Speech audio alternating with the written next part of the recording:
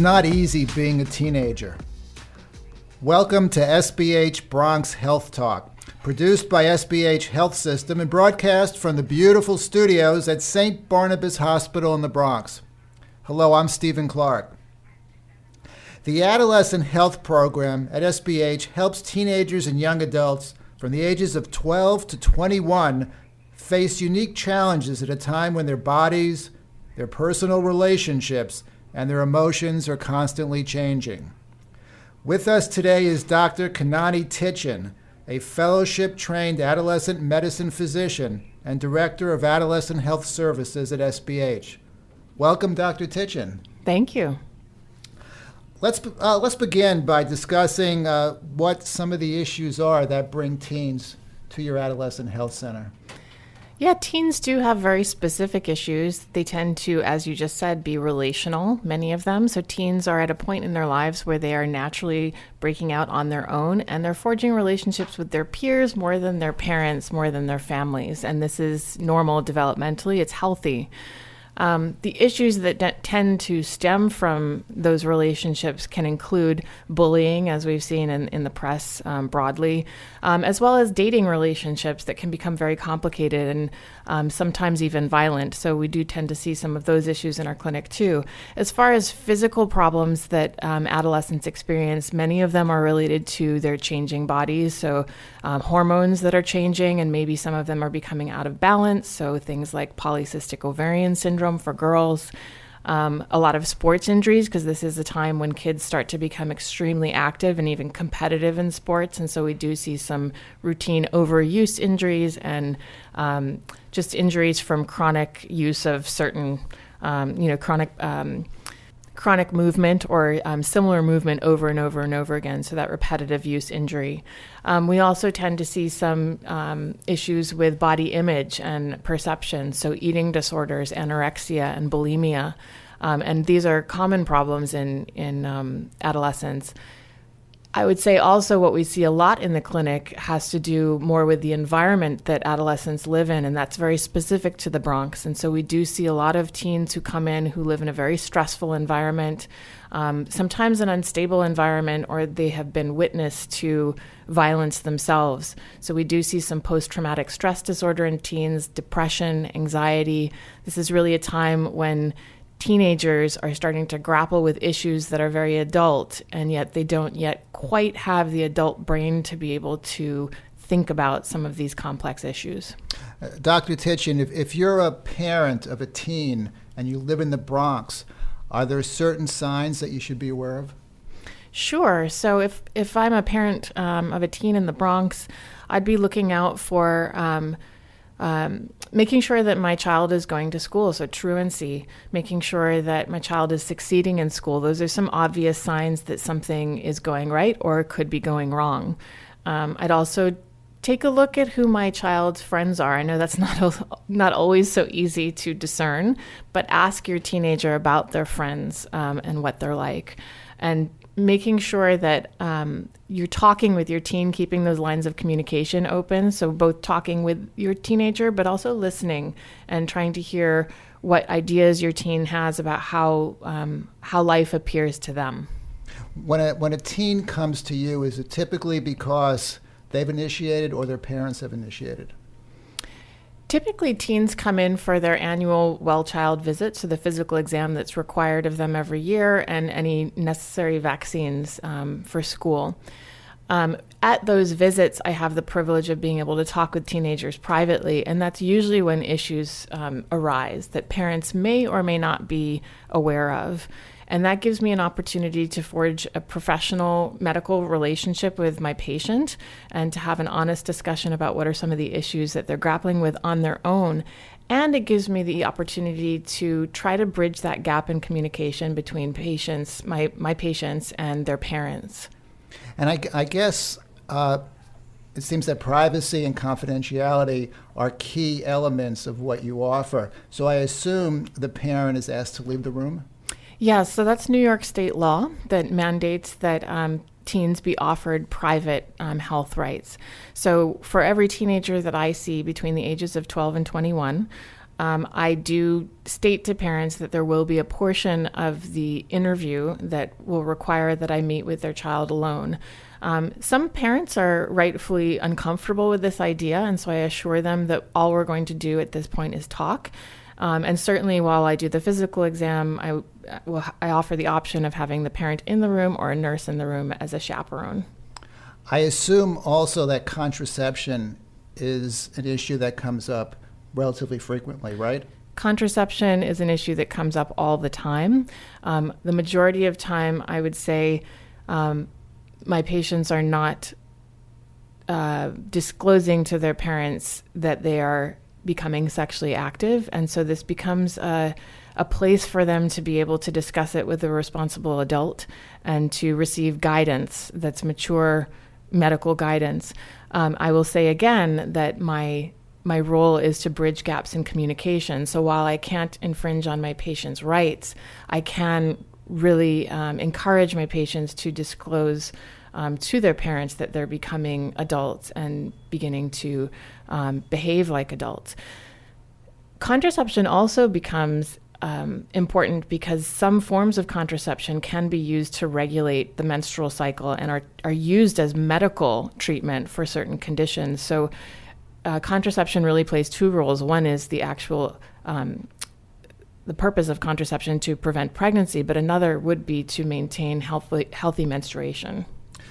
I would guess that within your patient audience, education is a big part of it, right? Yes, I educate. I provide education to my patients. Probably a good portion of the visit, maybe a quarter or even half of the visit, is spent discussing issues with them and providing websites and informational pamphlets to my patients, as well as just asking them what are their beliefs and maybe dispelling some of the myths that they come to clinic with. Is teenage pregnancy still a major issue in the Bronx?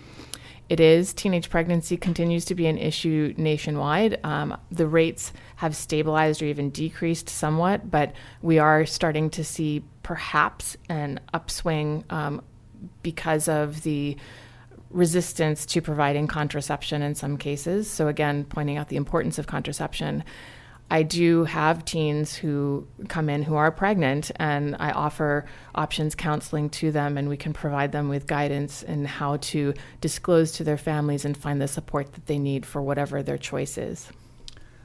It seems to me there's no question that the internet is adding stress to the life of many teenagers. What do you see?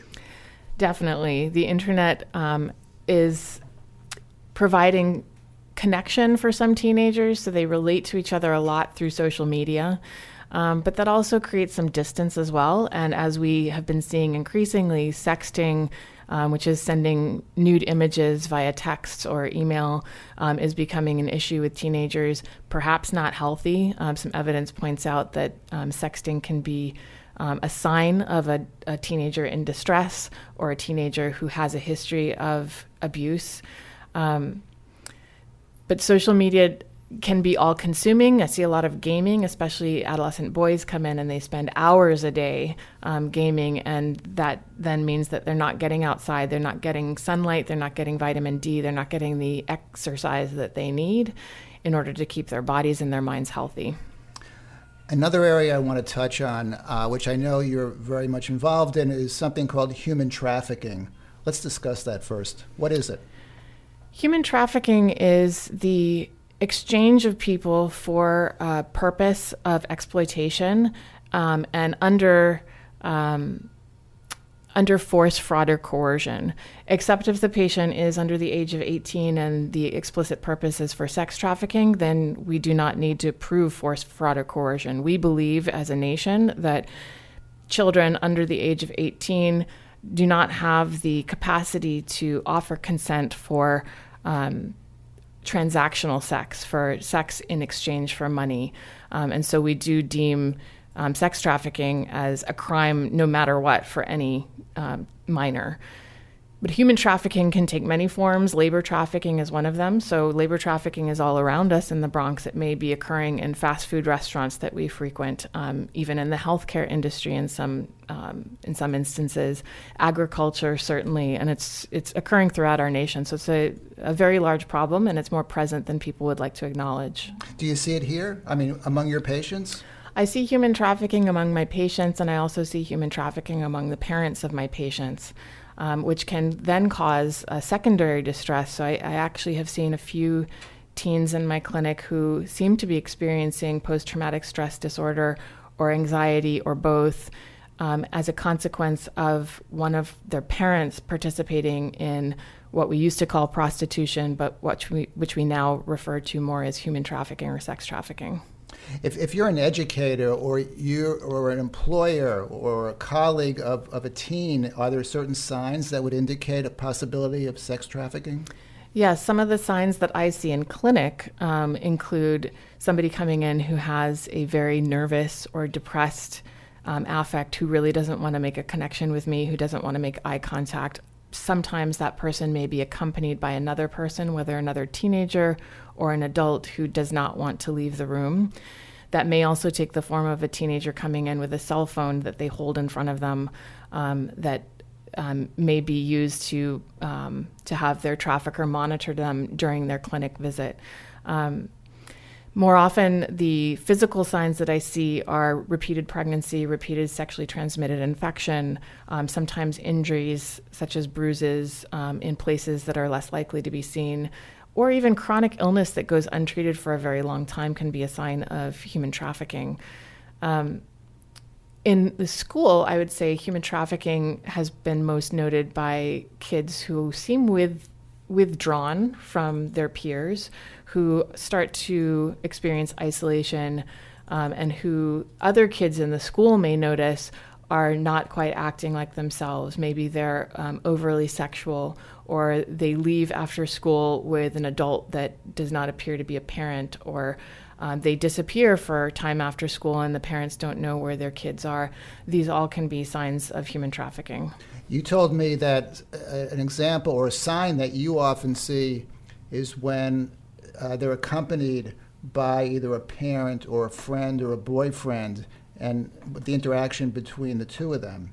Why don't you talk about that? Yes, so that interaction may appear to be normal. Maybe they appear to be in a significant relationship with another person, whether female or male, and they come in maybe for birth control or for counseling regarding an unwanted pregnancy.